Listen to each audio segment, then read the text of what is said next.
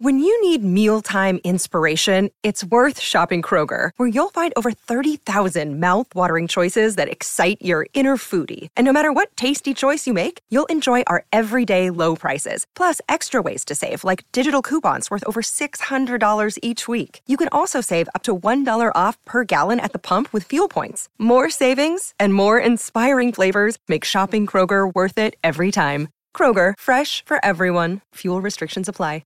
Mother's Day is around the corner. Find the perfect gift for the mom in your life with a stunning piece of jewelry from Blue Nile. From timeless pearls to dazzling gemstones, Blue Nile has something she'll adore. Need it fast? Most items can ship overnight. Plus, enjoy guaranteed free shipping and returns. Don't miss our special Mother's Day deals. Save big on the season's most beautiful trends. For a limited time, get up to 50% off by going to BlueNile.com.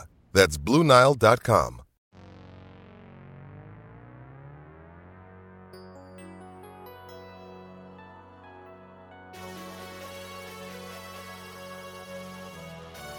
Hi, this is Larry H. Russell. Thank you for downloading another edition of Celtics Beat. Today's episode is being brought to you by our sponsors, the home of online video tutorials, lynda.com and Casper. Casper's mattresses are premium mattresses for a fraction of the price because everyone deserves a great night's sleep. And to get $50 off any mattress purchase at Casper.com, visit Casper.com/Celtics and enter promo code Celtics. Yes, thank you for downloading yet another edition of Celtics Beat, which is being brought to you today by Lynda and Casper, lynda.com/CLNS for a free 10-day trial of online video tutorials. And of course, Casper, because everyone deserves a good night's sleep. Casper.com/Celtics to get a $50 coupon off your first mattress purchase. I know I do. I don't get my 8 hours. You don't want to be around me the coming day, but I got my 8 hours last night. It's early here, Sunday morning. This is Larry H. Russell with you for the next 60 minutes. Great guest coming on, longtime NBA player and former Celtic, actually. Teammate of Bill Russell, as a matter of fact, but you probably know him now as the color commentator for the Golden State Warriors. You know, the team that had that historic regular season and is on the cusp of its first championship in 40 years. Jim Barnett, Comcast Sportsnet Bay Area. He'll be stopping by. Have the privilege of talking about this great NBA Finals series. Yes, we're going to continue with the Finals talk. Still want to go on a little break from the Celtics discussion or lack of thereof.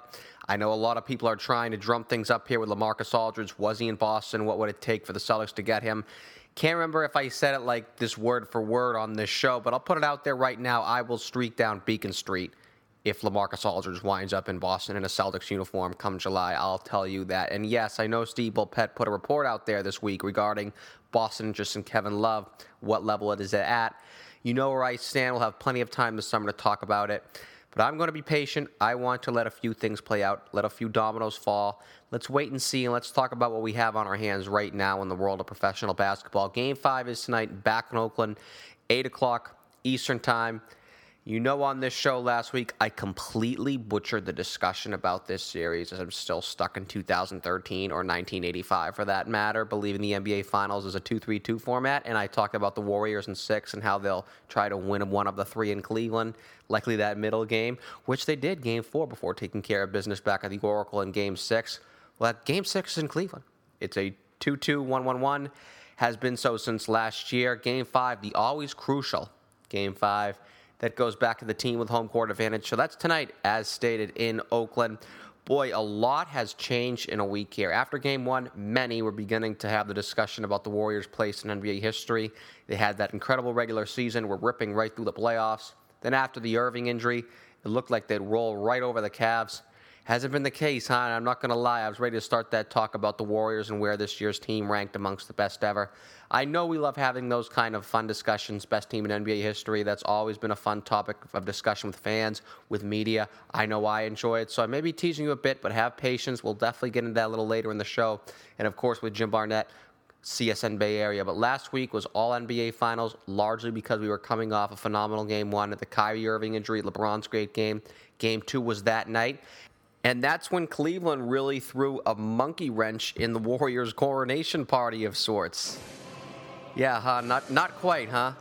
I know the Warriors analytically are right there all time, but I would have thought from a resume standpoint they would have needed an impressive postseason because, in all honesty, just looking at it from a naked eye on paper, in no way, no matter what the numbers say, and I hate throwing the numbers under the rug here, but in no way does this team hang with the height of the Russell Celtics teams.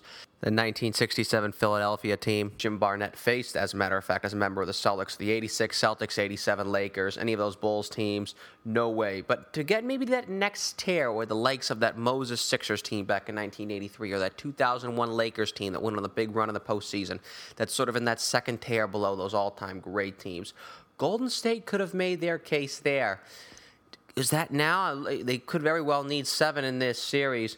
Might not be the case. They are in a fight for their lives, and the entity that may be carving a place in history may be one man, and you know who that one man is. I will definitely have to touch upon that, and I will do so a little later in the show. But right now we got Game 5 tonight, 8 p.m. No 2-3-2 as I foolishly thought it was. Game 5 is back in California.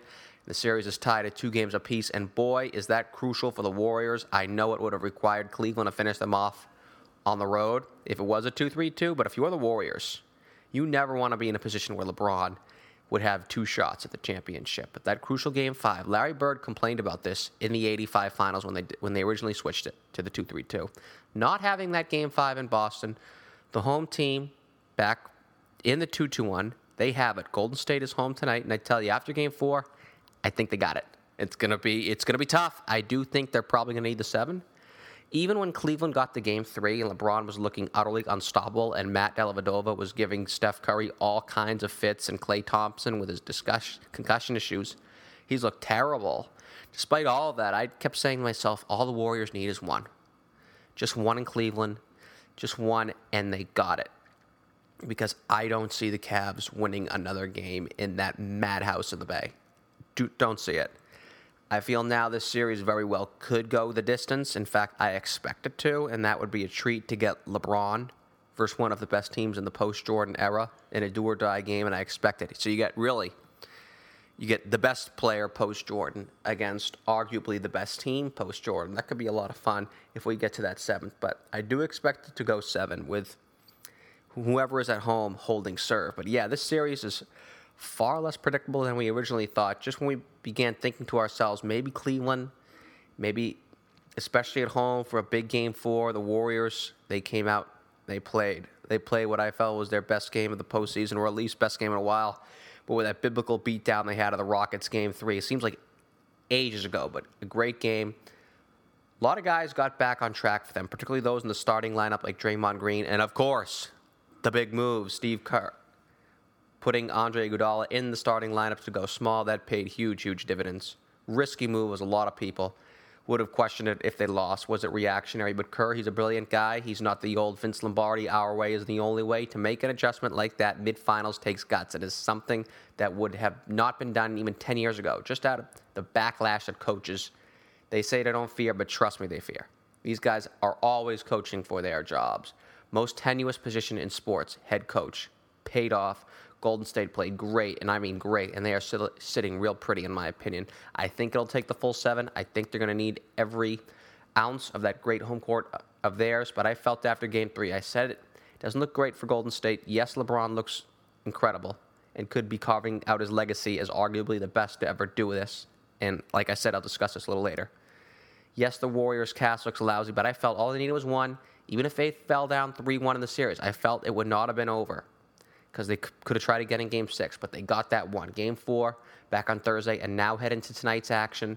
Just take care of business at home, and the title should be theirs. I do believe they need the full 7, and I do believe that, quite frankly, whoever wins tonight will win the championship. But I like Golden State tonight. Need some time to get the title. But guess what?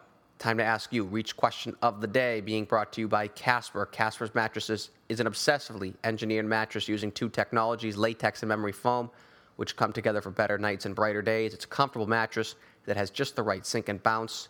A Casper mattress provides long-lasting comfort and support, and you can buy it easily online and completely risk-free. Casper offers free delivery and painless returns within a 100-day period, so you don't have to lie down in a showroom. Get Casper mattress for $500 for a twin, $950 for a king-size mattress, and you can save an additional $50 as one of our audience members by going to casper.com/Celtics and entering the promo code Celtics. Here goes it. Best of 3 NBA Finals. Who do you have winning the series? Option A, Warriors in 6. B, Warriors in 7. C, Cavs in 6. D, Cavs in 7. Interested to hear what you think, and of course very interested to hear what our guest thinks of the potential result of this series and what we have seen thus far. Golden State color commentator and analyst for Comcast Sports Net Bay Area and former NBA veteran Jim Barnett coming up.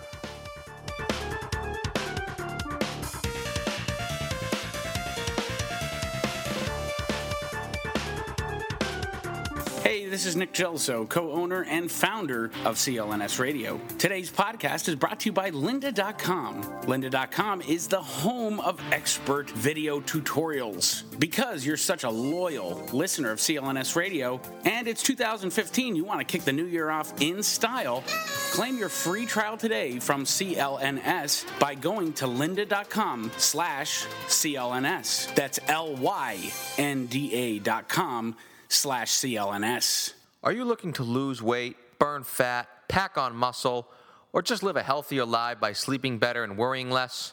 Well, aren't we all? Unfortunately, we've spent years quibbling over phony studies, fad diets, and dangerous prescription drugs that have prevented us from living our lives to the fullest and have done more harm than good.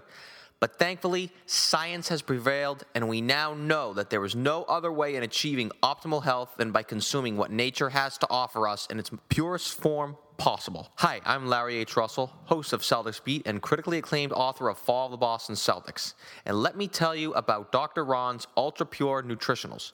Dr. Ron supplements are 100% additive-free, and best of all, they work. Dr. Ron supplements are my personal go-to for anything from post-workout recovery to achieve optimal gains, all the way to stress management. So if you're not getting the results you want from maddening forms of dieting and dealing with adverse side effects from other harmful drugs, remember one thing.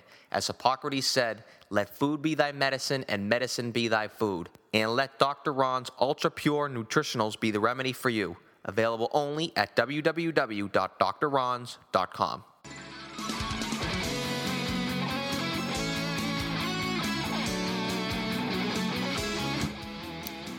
Well, we're back here on Celtics Beat, being brought to you today by Linda and Casper. Also, you just heard my ad for Dr. Ron's Ultra Pure Nutritional. Dr. Ron released a new cartilage supplement recently after an array of research at Columbia Medical Center, which demonstrated that cartilage supplements aid dramatically in recovery, healing wounds, and normalizing the immune system.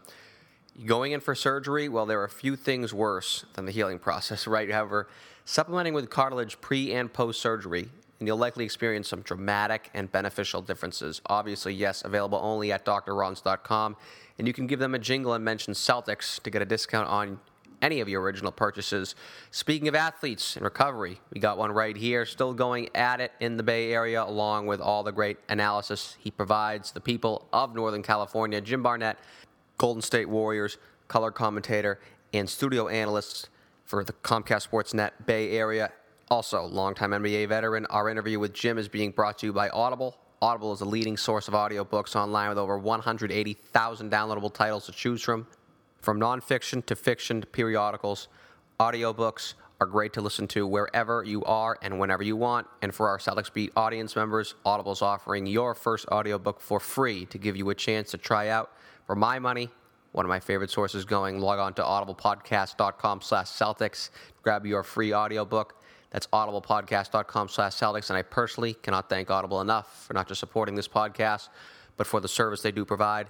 That's audiblepodcast.com/Celtics. So, Jim, big story going now, obviously going into Game 4. A lot of people, myself included, still felt good about Golden State's chances because, A, they were the better team, in my opinion, and B, I personally thought Steve Kerr was smart and pragmatic enough of a coach where he'd make the appropriate adjustments. To say he did so, obviously, is sort of stating the obvious. We know what the key adjustment they made. Obviously, going small, how much of a factor is that going to play in these final 2 to 3 games of this series in your mind here?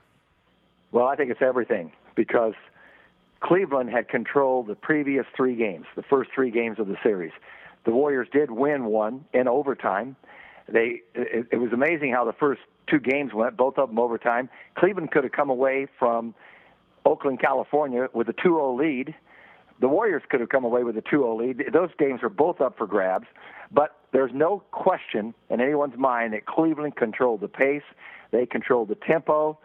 At that time, they had the best player on the floor in LeBron James, who was averaging 40 points a game in those 3 games, and something had to change. The Warriors were getting very, very few fast break points, and that's not the way they play, because not only the fast break points that they get, but the speed, if they can get down the floor, even if they don't get a fast break point, the defense doesn't have time to get set, and then they move the ball, and that's when you get Thompson open for his threes, and Steph Curry gets open for his threes without having to work so hard. And so they went small, took a big risk, and it paid huge dividends for them, and I don't see them making any changes because they were the aggressors. It made them I thought for the first time in the series, Larry, that they met the challenge of Cleveland, and they met the middle toughness, and they met the aggressiveness head on, and they actually, I thought that's the game they controlled because of those indicators. Yeah, I also sort of want to stick upon that in terms of the switch that they made, because it seems that younger coaches, and I hate to sort of apply sweeping generalizations, of course that's what we do here in Boston. We've been noted for it the last 50 to 60 years of our existence. But in my opinion, it looks like these younger coaches are far more apt to making, adjustments like that, or as opposed to, the old school disciplinarians of back in the day, it was Pat Riley, but of course it was Red Auerbach, our way or the highway, Vince Lombardi right. in football. I mean, how do you feel about that? I know you're very strong in terms of Steve Kerr, talking about out-of-bounds plays. Is one of his biggest strengths his pragmatism? I totally agree with what you're saying there about the old schools. And Steve, this wasn't his idea. Didn't come from Alvin Gentry. It didn't come from one of his assistant coaches. It came from a kid who used to be the video coordinator, who travels with the team. He worked with Steve while Steve was a GM in Phoenix, and he brought it up at a dinner, and it didn't get too many good reviews. And he kept watching film, and it's 3 a.m. He sent a text to Steve, and Steve said, "You know what? Let's try it." And I think it's really he's bold. He's willing to take a risk, and he felt there was a sense of urgency to do something different. And so they tried it, and of course it got off to a horrendous start at 7-0. They were getting killed on the boards. He called a timeout, but he stayed with it, and eventually, it worked for them. So would I say that he's pragmatic? Yeah, absolutely, very pragmatic. I think he's got his ego under control. He'll listen to any kind of idea, and to me it just changed the series because now the Warriors have home court advantage again. Yeah, and one final sort of point as I get on that, it's interesting too because you make a move like that, it doesn't work out. You get questioned like in the media like crazy, and all of a sudden a move like that could be dubbed a panic move. Not right. going sticking to your guns. So you mentioned home court advantage because the Warriors do have it back. I got to admit, last week on the show I completely butchered my prediction for the series because I completely forgot the finals switched back from a 2-3-2 back to the original 2-2, 1-1-1 as it was back in the many days. I remember reading Larry Bird had a quote a long time ago. I think it was in one of the books he wrote, and he was infuriated back in 1985 how when they switched to the 2-3-2 originally, he didn't have Game 5 back in Boston. He thought that played a really important factor as it allowed really the Lakers to return to Boston, needing just that one win. Do you think that's going to make any difference in this series? How important is it that Game 5 tonight is in Oakland as opposed to being in Cleveland for the long 3 there? If this had played out as it is, the first 2 games have been split, I would say Cleveland would have had a big edge if we were back to 2-3-2. Okay? Because then they go home for 3 games. My goodness. And if they win the first 2 there, they're up 3-1. So, it's different. It's hard to project all that. But all I can speak of, Larry, is just today and what it's like today. I like the 2-1-1-1. The travel's tough that way. Personally, as a personal level, I don't like that. But I just think it's more fair, and I just think it's more fair to both teams do it that way. They do all the other series that way. So I want to. Can I just digress for a moment? What you said about Pat Riley and Phil Jackson, even. Yeah, you're right about the old school guys that they get it into the middle, go down. They most of those guys hate the 3-point line and they go against it. But I'm not sure. I'm not saying I like it, because I don't like developing 6'10", 6'11" players who can't play with their back to the basket, have no inside moves, who want to develop three-point shots so they can go stand in the corner and wait for a point guard to dribble penetration and kick it out to them. I think it's boring basketball. The Warriors shoot a lot of threes, but it's not boring basketball. There's a lot of penetrations, a lot of different things going on. But this league, if you're not, and that's what beat Memphis. That's what beat Memphis with the Warriors. They didn't not have any three-point shooting, and it cost them. You're not going to win with Zach Randolph and Mark Gasol any longer without help from the three-point range. And I think that's what you brought out about old-time coaches. They get a little stubborn, and you've got to get with today's players. It's like music or anything else. You've got to grow with the times. So I just wanted to get that in because I really didn't answer and comment about your Pat Riley comment. No, it's no problem. And I just sort of think of obviously not just the old-time NBA coaches, but really just the old school coaches, sort of like Vince Lombardi, who was just, I can't remember one of his many 10 zillion catchphrases. It was, this is the way, we're going to play. And if your best is better than our best, you deserve to win. But obviously now with, really the analytics and everything, and you mentioned young video coordinators. It's really funny, too, when you talk about a video coordinator. It seems like that's how so many of these guys start out, like Eric Spoelstra out there in Miami. Right. And all, they have all this, analysis that many of us consider goofy, and I'm not going to lie, it's one of them. But, hey, who knows? Maybe MIT might very well become a factory now for NBA coaches or baseball executives or whatnot with the new age of sports, as opposed to computer programming or whatever it is, though. But yeah, but there's you got to have a balance of all that stuff. Let me just caution that too. They aren't robots, and you go through all this stuff. You can tell a player, hey, you can't go to the left. Go out and take away his right hand. They get on the floor and they run at him.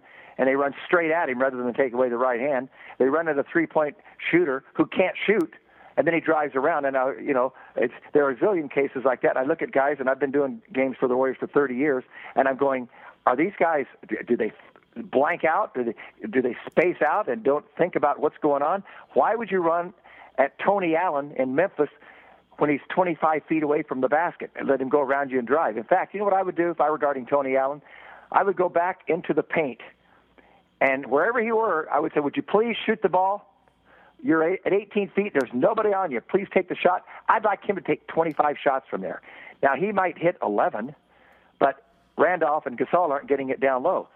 But people don't do that. And so you got all these analytics and all this kind of stuff. Do you think these players know that Steph Curry shoots better from the right corner than the left, or the left than the right when they're out there on the court? Do you really think anybody in the NBA defending nowadays understands that and says, I'm going to keep him out of the right corner?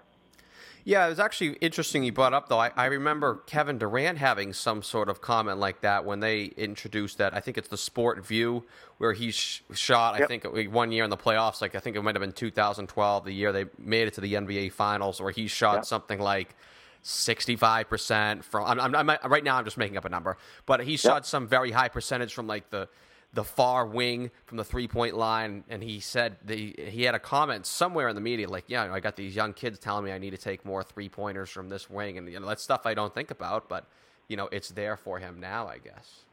It's funny. I didn't need analytics to know where my strength was in playing basketball, okay? And you also have to react to the defense and take what the defense gives you. I knew that I wasn't a great outside shooter, so my mentality was always try to get to the basket. That's why I developed a good first step.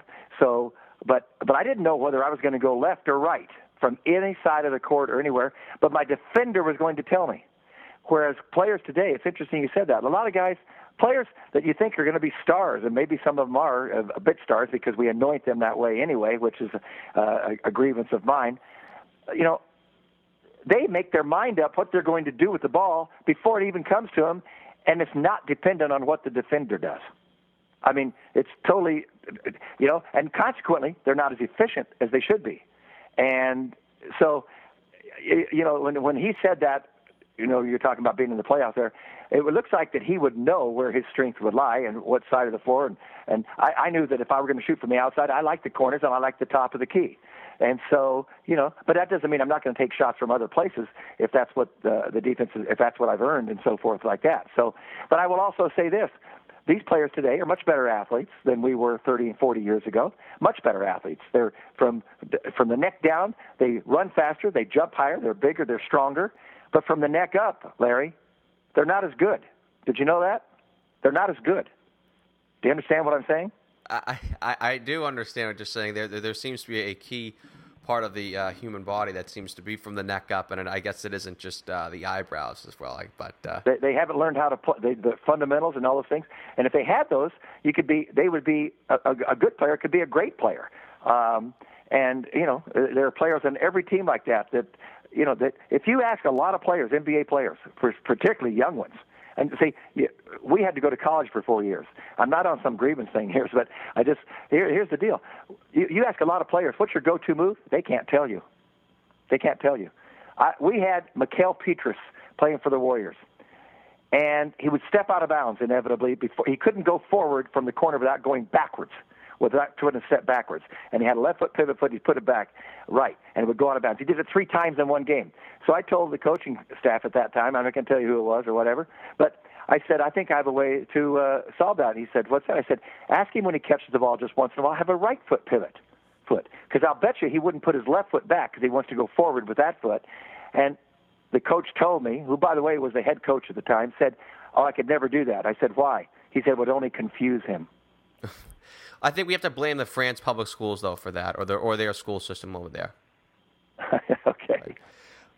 So we're on the topic of analytics, and I'm going to ask you a question where you might even just hang up on me. But recently, 538.com published a piece where they ran some formulas that had this Warriors team, I think, is one of the 5 best NBA teams in NBA history.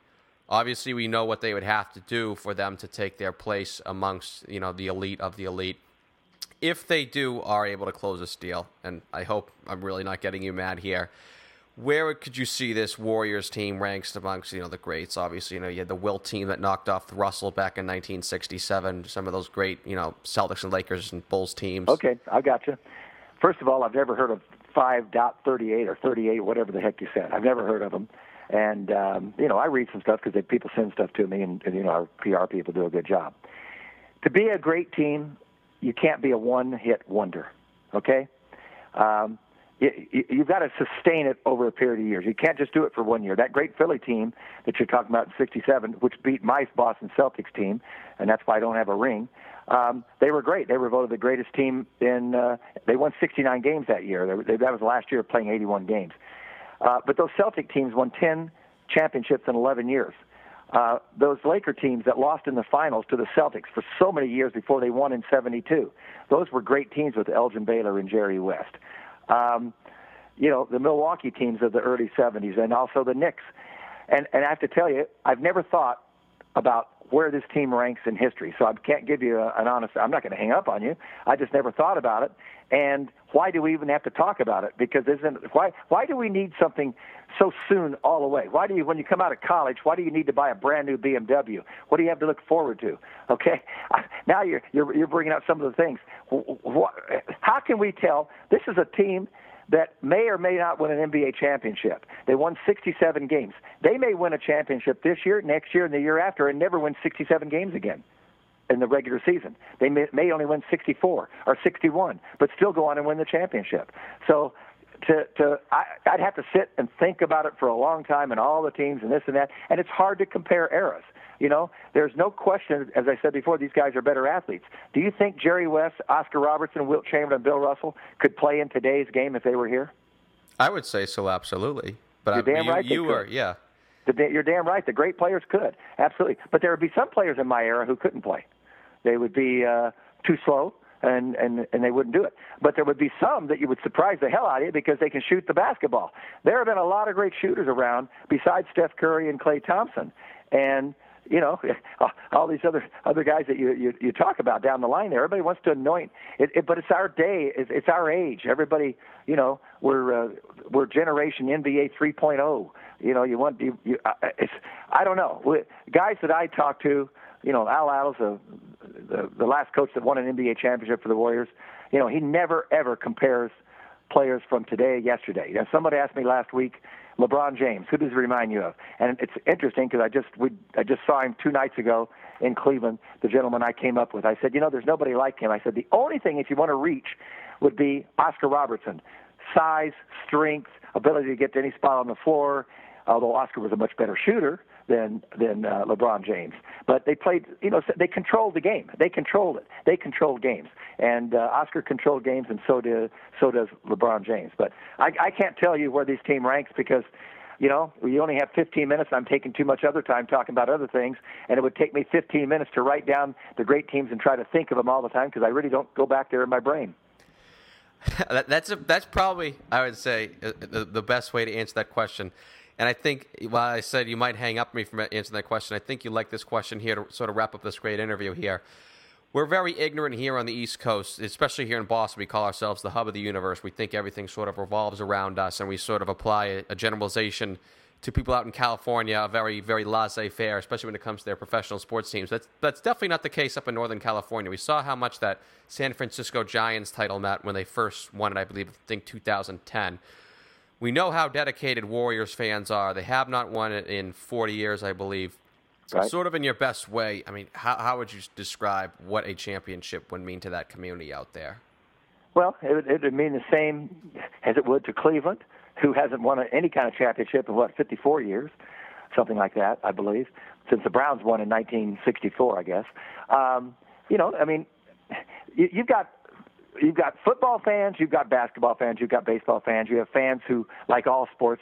But out here, I will say this, there are a lot of fans that are specifically Golden State Warriors fans. And they don't venture, a lot of them do, of course, everybody. But they've got some fans who are really, diehard fans of this team.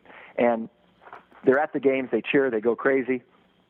They love this team because not only these players are talented and fun to watch the way they play, they're good people off the court. And the Warriors do a great job of getting people out in the community. And, Steph Curry everybody loves Steph Curry around the United States because they can identify with Steph Curry. He looks like a high school kid out there. Nobody can identify with LeBron James. He's just in another world. Well, they appreciate him, but they can't identify with him. So a lot of people identify with this team, and that gives you a little more of an emotional impact. And there'll be bedlam if they win the NBA championship here. It's going to be celebrated. There'll be a big parade. It's going to mean so much to the ownership. Joe Lacob and Peter Guber, the majority owners who turned this franchise around in a quick 5 years. It's going to be amazing for them. I'm personally, it's nice to be involved, and I've been doing the games for a long time, but I'm not a player. I'm not a coach. I'm not an owner. And, I didn't have anything to do with it. So I'm just happy for this team because they deserve it. And we'll wait and see what happens on that. But it's going to be a big celebration, and these are diehard fans out there. And you can't get a better home crowd in the NBA than you do at Oracle Arena. Yeah, that's sort of what jumped out to me. I remember watching some random Warriors game out there around 98, 99 when the Celtics were down as well, and that place was just an absolute madhouse. And I was like, whoa, Jesus. And then obviously that sort of stuck with me for so many years, and it's clear that they have, I would say unquestionably, the most committed fan base, especially when it comes to the NBA, almost sort of like a Packers-like local following out there. So it's very clear that it would mean a lot. But, Jim, thanks so much for stopping by. Jim Barnett, Comcast Sportsnet Bay Area. You can follow Jim on Twitter at UOGrad66. Jim, once again, thank you so much for joining us on Celtics Beat. I appreciate it, Larry, very much. Can I just add one thing? Please do. How the league has changed. In 1966, when I was the Boston Celtics' #1 draft pick, there were only 10 teams in the league. I got a call from your sports editor of the Boston Globe. We talked for 10 minutes, and here's the question he finally wanted to ask. He said, "Can I ask you a question?" I said, "Sure." He said, "Are you black or white?" That meant a lot in 66 here. That's meant a lot, but what I'm saying is, how many players, he didn't even know who I was. That's how much it counted back in those days. That's what I'm saying. The whole world has changed that drastically. Whether it meant something socially or not, he didn't even know because they don't even know, that's how little it was. Nate Thurman 3 years earlier was the 3rd overall pick in the draft out of Bowling Green. Someone came up to him, he didn't even know the draft was going on. So no one cared. Today, they care too much. That's what I wanted when you were talking about all the fans and everything. So that's what I'm going to say. Today, they care a little too much sometimes. How's that? Yeah, it isn't like we Okay? have any social media outlets where you can put anything out there in a matter of 2 seconds or anything, Yeah. All right, have a good day. Thanks, Jim. Great and enjoyable conversation. And yes, it's really fun to compare teams of today and yesterday and players. The NBA with individual players particularly has become the easiest to compare, in my opinion. Obviously, football, it's a bit tougher with completely different positions and players impacting the games in different ways. But basketball, it's just get it done, right? And I really feel like it has replaced baseball as the historical sport in America. There's so much of the dialogue is based around comparisons of today and yesteryear. Like, oh, I don't know where LeBron James ranks all time. We have talked about the greatness of LeBron James quite frequently on this show. And LeBron, it's an interesting topic and always great for discussion because he truly is one whom we can match up with history and have done so for quite some time in recent years, both here on the show and in mainstream sources and in social media amongst fans, etc. And it is legitimate as well. He has earned it. And I said this, no matter what happens for LeBron in this series, from a legacy standpoint, whatever happens, he cannot lose in my book. He can still lose a series. In fact, I expect him to do so, as I've said on this show. But he cannot lose any ground when it comes to his legacy. He can only gain, in my opinion. The fact he has carried this Cavs team to where they are now, 2 wins away from the NBA championship. If they do end up losing this series, I don't want anyone pulling it as some sort of indictment on him. Oh, he has a losing record in the NBA Finals. Jordan never lost the Finals. Bird and Magic had winning records in the Finals, blah, blah, blah. Look at the circumstances. You know what?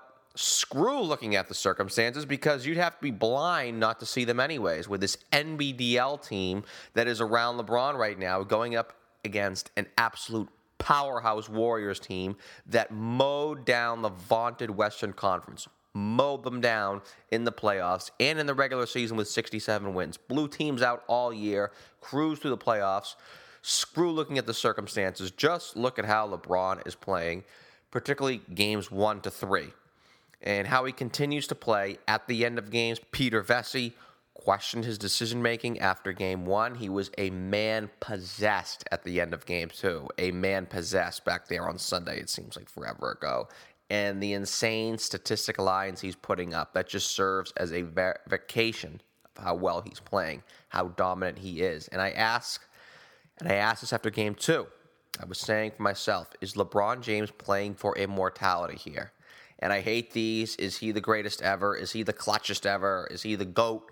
Whatever, these conversations, hot takes after certain series, let alone certain games that serve as these space-filling discussions on TV shows to generate ratings. But we can do this here. We can. And after Game 2, I seriously began to think that if by some miracle of miracles the Cavs win, likely due to LeBron playing as a basketball god, would he then be in that pinnacle I've discussed that I believe is only occupied by Russell and Jordan, and be someone who would already have a legitimate case as the best to ever play the game of basketball? Huge if, because I consider it highly unlikely then, and still do now, but if he carried this lousy Cavs team to a title over a stacked Warriors team, one of the 12 to 15 best single seasons teams in NBA history, in my opinion. I stand by that statement, and the numbers and what they've done throughout 2015 certainly backs that case up. If the Cavs won, and if LeBron did this. Now, once again, I consider that a bleak because Golden State, as I said earlier in the show, all Golden State needed was one in Cleveland. They got it back on Thursday, and now I don't see the Cavs getting another game in Oakland. But if they did, and if Cleveland pulled this off, and for the sake of conversation, let's say they do, you'd have to consider LeBron as arguably the best to ever play the game. You would have to. I think that will eventually be the case, as you'd like to think he's got many years left. But if he can do this with these flipping bums, Matt Dellavedova, etc., oh my goodness, yes, he'd be there already. But either way, it's really a joy to watch him play, watch this series against Golden State. It's been great. He's just so good at this game. He's so good.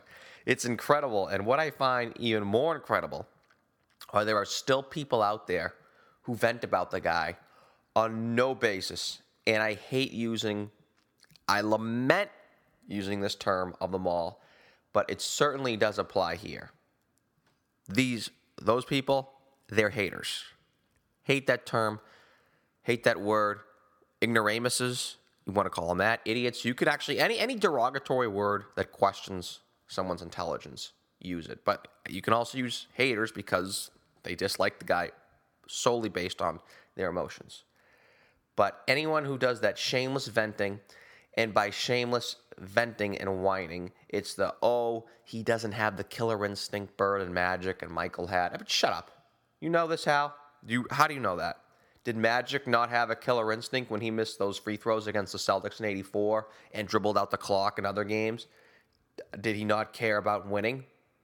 Did Larry Bird not care about winning when he got in a barroom brawl alongside some scumbag odometer fixer during the NBA playoffs, which directly led to a hand injury, which indirectly led to him playing crap in the '85 finals? Did Larry not care about winning if that was the case? I mean, just hypocrites, people. Take note and keep quiet. LeBron has been a freaking killer throughout his career. A killer. Go pop in the game tape against the Pistons in 2007. That fourth quarter, most dominant performance by an individual in a team sport ever. Ever. Game 5, 2007 Eastern Conference Finals. Google it, YouTube it. The most dominant single performance by one man in a team sport. That was 1-on-5. Give me the effing ball, and everyone get the hell out of the way. I'll take it from here. Game 7 against the Spurs in 2013. The early games in this series. Have you not watched the last 12 years? Just stop. I hate that. The people who do but he's no Michael, he's no Larry, he's no Magic. That's just middle-aged, chain-smoking white dudes bitching like they always do in their sad lives as they struggle to get up from their couches, yearning from the days when they could stand on a scale and look down and actually see their genitals. They do the same thing with music, with politics. Yeah, he's no Ronnie Wagon. The music sucks these days. Give me Whitesnake and Metallica. Just enough. The other day, Rich Conti in our Celtics Beat forum, facebook.com/CelticsBeat, in his way to compare LeBron to Bird, listen, Larry and LeBron right now are probably equivalent all time, with LeBron likely to pass him. But right now, in the same boat. But Rich made it seem like LeBron is just not close, which is hogwash, utter hogwash. And one of his arguments was that Larry and LeBron were vaguely equally defensively. Rich, come on, seriously? You petrify me if you believe that. You petrify me by ever letting you on this show again if you think that Bird is in the same stratosphere as LeBron defensively. And don't give me the reasoning, as you did on the Facebook page. Well, Bird's best play was a defensive play, seriously? Seriously with that? So Bill Mazeroski, a banjo-hitting corner infielder, should be considered one of the great home run hitters of all time because of his shot heard around the world against the Yankees in the World Series? Really? Because that's the reasoning you just gave. Bird and Magic did not take another team's best offensive player. They never did. LeBron does. All the time. Guarding 4 positions as he did with the Heat back in 2012. One of the best defensive seasons by a wing ever, backed up by advanced numbers. Casey Jones never said, okay, Larry, we need you to give us your 30, 12, and 10, and then go lock down Dominique. That was McHale's job. I asked Dominique that personally, and you obviously watched the games back then. Neek told me specifically Kevin guarded him, in his words, quote-unquote, all the time. Same with Magic. He'd never take John Stockton. The Lakers used to stick him on offensively challenged big man like a Caldwell Jones and hide him, and they'll put Michael Cooper on the point guards if they had to. Magic didn't have to be a factor defensively. Bird, yeah, he made 2 second-team all-defense teams early in his career when he had at least a shred of mobility. But the Celtics, hey, I'm an honest guy. They cheated defensively. They cheated all the time. No team got away playing illegal defense more than the 80s Celtics. No team abused playing zone D when that was disallowed more than them. And Bird was very effective playing the passing lanes. And that's because he could leave his man and the refs would not call it. It's funny, you hear the complainers say, oh, LeBron gets all the calls. Just sort of ignoring how superstars throughout history, particularly the last 30 to 35 years, have always gotten the calls. We're talking about zone defenses here, and we do remember Michael Jordan not playing his man, which allowed him to steal that ball from Karl Malone in the first place in that infamous game where he hit the shot over Byron Russell. That's how Michael came up with the ball in the first place. Jordan playing his own, clear as day, sneaking up and swatting away from Malone when the Jazz had the lead with seconds to go. And when we talk about that, let's not bring up how many free throws the Celtics shot in Game 7 against the Lakers in '84. What was it, 54? Funny, you do not hear the complainers mention that when they say, oh, LeBron gets all the calls, and Magic and Michael and Larry, they just had to earn everything. That wasn't the case. I don't hear the yesteryear folks whine about Larry, Magic, and Michael never fouling out of a relevant game the second they point out LeBron only had one foul in Game 3. It's just irrational hate. Sorry to say, but you have got to call it like you see it. Point out the facts, and those are the facts. So I hate to sort of almost degrade some of the portions of Celtics fans for that matter, but I would be pretty careful crying conspiracy to aid LeBron James when you then have to come right back and accept the same case with Larry Bird and the Celtics, particularly in 1984, right? All you got to do is look at that Bucks score in Game 7. Or Jordan, don't tell me he did not get the calls. For the love of God, that was excruciating at times in the 90s watching him. I mean, there's that. Getting that out there. I know there's been all sorts of columns and articles over the last 9 days, well, over these last 7 or 8 years, actually declaring and arguing for and sadly against LeBron's greatness, but there are some things that have been missed. And I thought we discussed it here. Some things should be pointed out. It's only fair and it's only right because I tell you, I really cannot take it, middle-aged white guy. I really can't take it. Your analysis of not just basketball, but life, your yearning for the 1980s, day in and day out, just stop. For the love of God, stop. It was 30 years ago now, and I hate saying it because it makes me feel old too, but stop. I know Gibbon covered this in Decline and Fall of the Roman Empire. We all have a tendency to believe the present stinks, and the past was glorious. Of course, the definitive history on the latter stages of the Western Roman Empire, Edward Gibbon's Decline and Fall of the Roman Empire, available as an audiobook, audiblepodcast.com/Celtics. Grab your first free audiobook on us. But that statement that Gibbon made, and that was, 120 years ago? It was back in the 1800s when he wrote that book, the volumes of that book. That statement, how we all believe yesterday to be superior to today, because we do remember the good and the fun, and we let that stick with us. I remember reading that when I was in high school, and I was reading Gibbon then. I was applying it to high school then.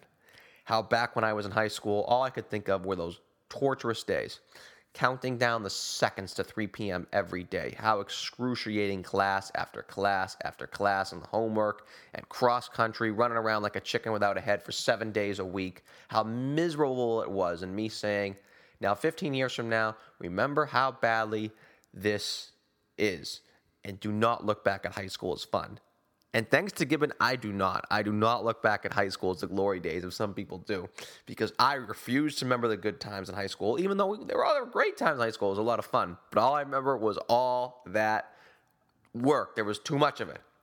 Same thing here. But in reverse, actually. Let's appreciate yesterday, but do not hold it as a constant superior standard bearer to today and feel the NBA it's just not what it used to be. Because, first off, this is a great product. And yes, the 1980s may be the golden age, but don't think because the NBA in the 80s was just an unbelievable thing that everything else just stinks, because it doesn't. This is a great product. And I would say, as good as it has been since the 80s, I would say even better than the 90s. And LeBron, whether you like it or not, sadly, I can't believe I have to say that, he is right there with Magic and Larry, guys. Right there. And yes, these games are just as good as they were throughout history. Maybe not as the top games in the 80s. Maybe not, we missed the theme music, the old CBS and NBC themes. But everything else, if you don't feel that this is a great product, I don't know what to tell you. And please stop getting so defensive over your former favorite players. I know one of the Celtics blogs in particular, I won't mention which, after LeBron's Game 2 and a great triple-double, just started posting random videos of Bird and said, oh, here's a great triple-double in the finals against the Rockets in '86. No one mentioned Larry and all this. Obviously, I did a few minutes ago, but All of a sudden, Larry's name just started appearing like during the week because, LeBron would have a great game. It's, let's post videos about Larry Bird. I mean, no one mentioned Larry in all this. But these days, after these games LeBron's had, where did Larry come from anyways? Why in the world have I heard his name so frequently in these parts over this last week? Are we that obsessed with living up to our name, the hub of the universe here in Boston? Really? Does the world really revolve around Boston? Boston is in the NBA Finals. Geez, I don't know. Where does Larry Bird fit in all of this? Is that sort of our train of thought here? It's commenced bombardment of LeBron versus Larry articles. I know John Tomasi had one posting of a 30-year-old Larry Bird YouTube clips. Why is this? Why do us Bostonians get so defensive? And it's not even defensive because no one is attacking Larry Bird. I mean, he's one of the best players. He's growing up. He's my favorite player ever. I used to argue consistently he was better than Michael Jordan until I finally said, oh, yeah, I don't think I can argue that one anymore. But he's just randomly brought up here and held as the beacon of basketball players and the standard bearer for anyone. And even that, just refusing to give LeBron even a shred of positive analysis. I heard one media member in the local media obviously didn't want to give James any credit after game 2. Someone spun it into the Warriors lost game 2. That just sounds ridiculous, guys. It really does. What did LeBron have, like 39, 16, and 11 in game 2? Really? And it was the Warriors they choked? I mean, come on. Because one is just, I guess, afraid of crediting LeBron James after years of making fools of themselves by analyzing LeBron and degrading him when one would dare compare him to past grades by using the stupid, he just isn't a winner line, which I can't stand. There's nothing to that, in my opinion. It has no basis whatsoever. And it's not, they don't apply it to LeBron, they sort of apply it everywhere. I say this. Honestly, when you start coming back at them with facts, those types of people, and then other points that prove one's hypocrisy, which is obviously the case in this instance, they'll come back eventually with, I just don't like the guy. He's a jerk. So first off, once someone admits that, their opinion then becomes null and void as it is based on emotion and not the facts in front of that person. That's the case in a court of law. That's the case anywhere. That's the case here. Opinions and judgments that are based off of one's emotions and intuitions, null and void. Done. And then there's I don't like him because he's a jerk.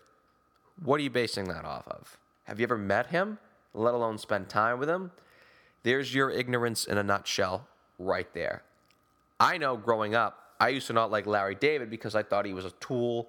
He had what I felt were goofball opinions on the environment. And then one day, I spent 4 hours with him on a golf course, and I said, geez, not a bad guy. In fact, nice guy, good guy. And then on the flip side, I can't tell you how many of my favorite ball players whom I revered growing up, 4 hours later on the golf course, I find out what a stiff they really are. And then there's that when, maybe I shouldn't draw conclusions and judge books by their cover. Pretty ignorant of me to do so. No, pretty ignorant of anybody to do so. But the people who do, and who also yearn for the good old days, I tell you, why so upset about life today? Does it really have to do with the midlife crisis? I know for me, hey, get yourself a good certified organic steak dinner from a humanely raised cow at AmericanFarmersNetwork.com. For me, what beats a juicy steak? Steak and eggs, my favorite meal. Seriously, what beats it? I know others will mention something else, but that only lasts for a few moments. I like my enjoyment to be sustained.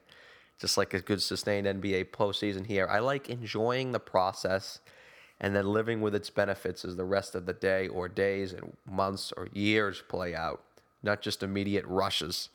So please, life advice, feel better about yourself, enjoy what's going on now, enjoy what could go on tomorrow, enjoy yesterday. I don't know. Stop smoking. Instead of a cigarette, put a healthy meal on your plate. Start being more reasonable with your capital. I don't know. I know that helped. But today is good. Trust me. Today is glorious. Back with Around the NBA in 5 to wrap up the show. This is Larry H. Russell back here again. And let me tell you a little something about me. I'm always reading a book or 3. Be it a revolutionary breakthrough on neuroscience such as Daniel Kahneman's Thinking Fast and Slow, or even a philosophical masterpiece like Plato's The Republic, I'm always doing whatever means to soak up as much knowledge as I can about the world we live in. And we can't do that without literature. But not everyone finds it convenient to carry around all 6 volumes of the history of the decline and fall of the Roman Empire with them. But there's a solution. My good friends over at Audible. Audible is a leading provider of audiobooks with over 150,000 downloadable titles across all types of literature. You don't need to be all alone creating that impossible private time with our everyday lives of chaos to do some reading and relaxing. Audiobooks are great to listen to wherever. Be it in the gym, doing chores at work or around the house, driving, riding, shopping, whatever. Audiobooks are the remedy for you. And Celtics Beat and Audible are teaming up to offer you your first audiobook for free. Just go to audiblepodcast.com/Celtics. That's audiblepodcast.com/Celtics.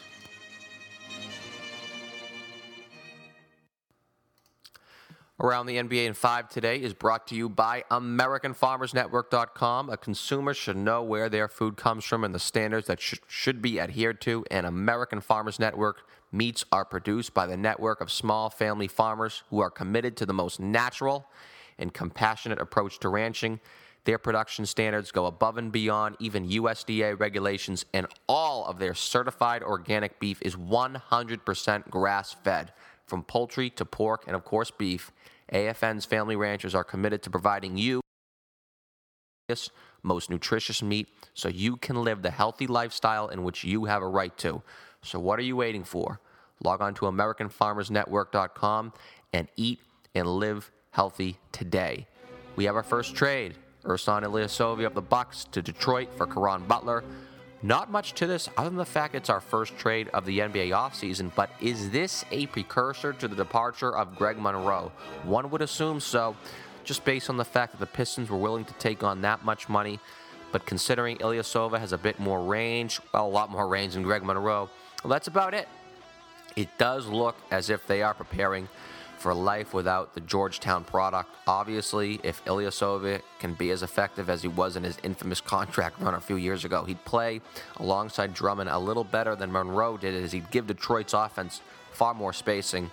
But while it looks like a minor move, and technically it is, this very well could be the first domino of the offseason, and it does look as if Greg Monroe is moving on, and hey, hopefully we see the Celtics involved in that. But more Bucks news. Wow, the Bucks dominating the NBA's offseason. Water cooler talk thus far.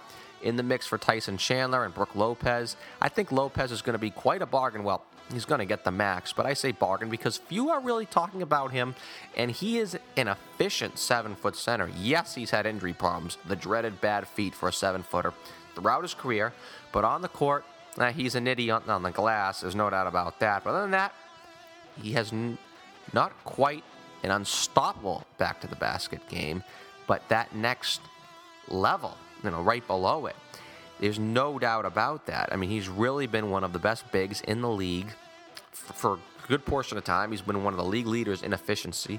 The issue, of course, health, but a gamble worth taking. Tyson Chandler, not sure, as I believe he's a bit more fit for a team closer to a championship, as he sort of was on Dallas last year, especially at his age with his miles. With the Bucks going after Lopez, knock yourself out, guys. Go for it. I think it's worth the roll of dice to get a young 7-footer who's proven to be one of the best in the league when he is on the court. Lakers news, going way out west now. Kobe Bryant ready to resume basketball activities in a month. Pretty sad ending to a stellar career. Overrated, yes, still stellar career. I say overrated because there are many who believe he is a notch below Jordan and one of the 10 best basketball players of all time. Not even close. I proved that to be not to be the case in a column that ran on CLNSradio.com back in March of 2013. Still in my archives if you want to look it up. I totally forgot Kobe was hurt. He's been such a non-factor with these injuries, and it's still kind of sad to see him going with this Eric Dickerson route for that matter. After signing that massive contract extension, I didn't even know of this injury. I don't even know what it is. You'd like to think this would be his last year coming up here in 2016. You'd hope, because right now it looks pretty foolish seeing one of the better players in NBA history who had a career as long and as decorated as he did sputter, and I mean sputter to the finish line. This is far from John Elway walking into the sunset with 2 championships, playing at a high level to finish off his career. From Kobe's end, this is pretty pathetic, actually. So we'll see how it goes. But right now, Kobe just doesn't look good. I mean, he looks terrible, in my opinion. And we'll stick with the Lakers to close this baby out. They seem pretty obsessed with Jahlil Okafor, as I would. I know center for the Lakers is one of the elite positions in sports, particularly historically. Pretty much the equivalent of center field for the New York Yankees. And I'd be as obsessed with Okafor as they are. He does seem like a game-changing center. I know the Wolves already have a decent big man, and Towns is very versatile, but Jesus, Okafor, while not Shaq or Duncan, does seem like he can develop into an elite big. And as you know, when you got that elite big man in place, everything just sort of falls into place from there. That's a massive, massive piece of the puzzle. Dominating big men throughout history have proven that once you get them on your team, and you can pretty much chalk up 50 wins no matter whom you have. So the Lakers, they would get a major coup if they pulled that off. But that's going to do it for Around the NBA in 5, brought to you by AmericanFarmersNetwork.com. You know, I cannot recommend their products enough. First off, they're delicious with a capital D. They're organic, they're healthy, and most importantly, they come from small family farms and ranches, what was once the backbone of our great country for many, many years. You know, every day we funnel our money to these mega corporations who don't give a damn about us, especially when it comes to food. But this meat is produced on small family farms who care about their animals and in turn care about you. So definitely check them out, AmericanFarmersNetwork.com. Because I know once you do, it's one of those things you'll never go back. I know that was the case with me. That's AmericanFarmersNetwork.com. And before we go, I've announced this every week, and we're now a week away. But this Saturday, June 20th, at Tony C's Sports Bar and Restaurant on 3rd Avenue in Burlington, Massachusetts, you can celebrate JoJo White's Hall of Fame induction with JoJo White himself. To reserve your spot in attendance, contact Mark Bonanza at 978-840-0500, and you will receive a signed autographed copy of JoJo's biography when you attend. That's Saturday, June 20th, at Tony C's in Burlington, and you can reserve yourself at 978-840-0500. And that is going to do it for this week's edition of Celtics Beat. Music for Celtics Beat was provided by Will Rock, Chuck Dietz, Hyde 209, Astrovex, and Steph Legrateau. Be sure to follow us on social media. Our Twitter handle is Celtics_Beat, and you can like Celtics Beat on CLNS Radio on Facebook to keep up with the show. Love to thank our guest, Jim Barnett, as well as our sponsors, Linda, Audible, Casper, Dr. Ron's, and American Farmers Network for making this all possible. For our staff writer, Eddie Santiago, program director, Nick Gelso, and myself, the executive producer and host of Celtics Beat, I am Larry H. Russell. See you this Sunday with another edition of Celtics Beat, heard exclusively on CLNS Radio.